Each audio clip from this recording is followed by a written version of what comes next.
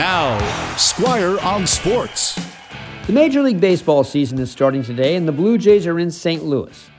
In fact, Toronto will be on the road for its first 10 games.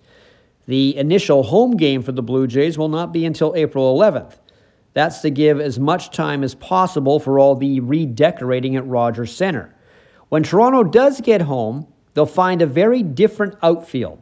It will no longer be symmetrical, and the walls will have closed in a bit. For example, last year right center field was 375 feet away from home plate. This year it's a lot closer, 359 feet.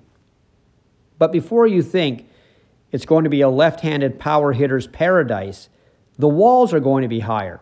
Instead of 10 feet in right center as it was last year, it'll now be 14 feet and 4 inches. And because the outfield walls won't be symmetrical and because they'll be taller in some cases, the Blue Jays are hoping for a lot of balls taking strange bounces, and you might see more doubles and more triples in Toronto this season.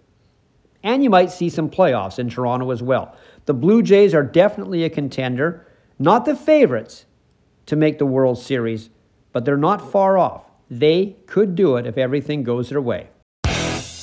Squire on Sports on 980 CKNW.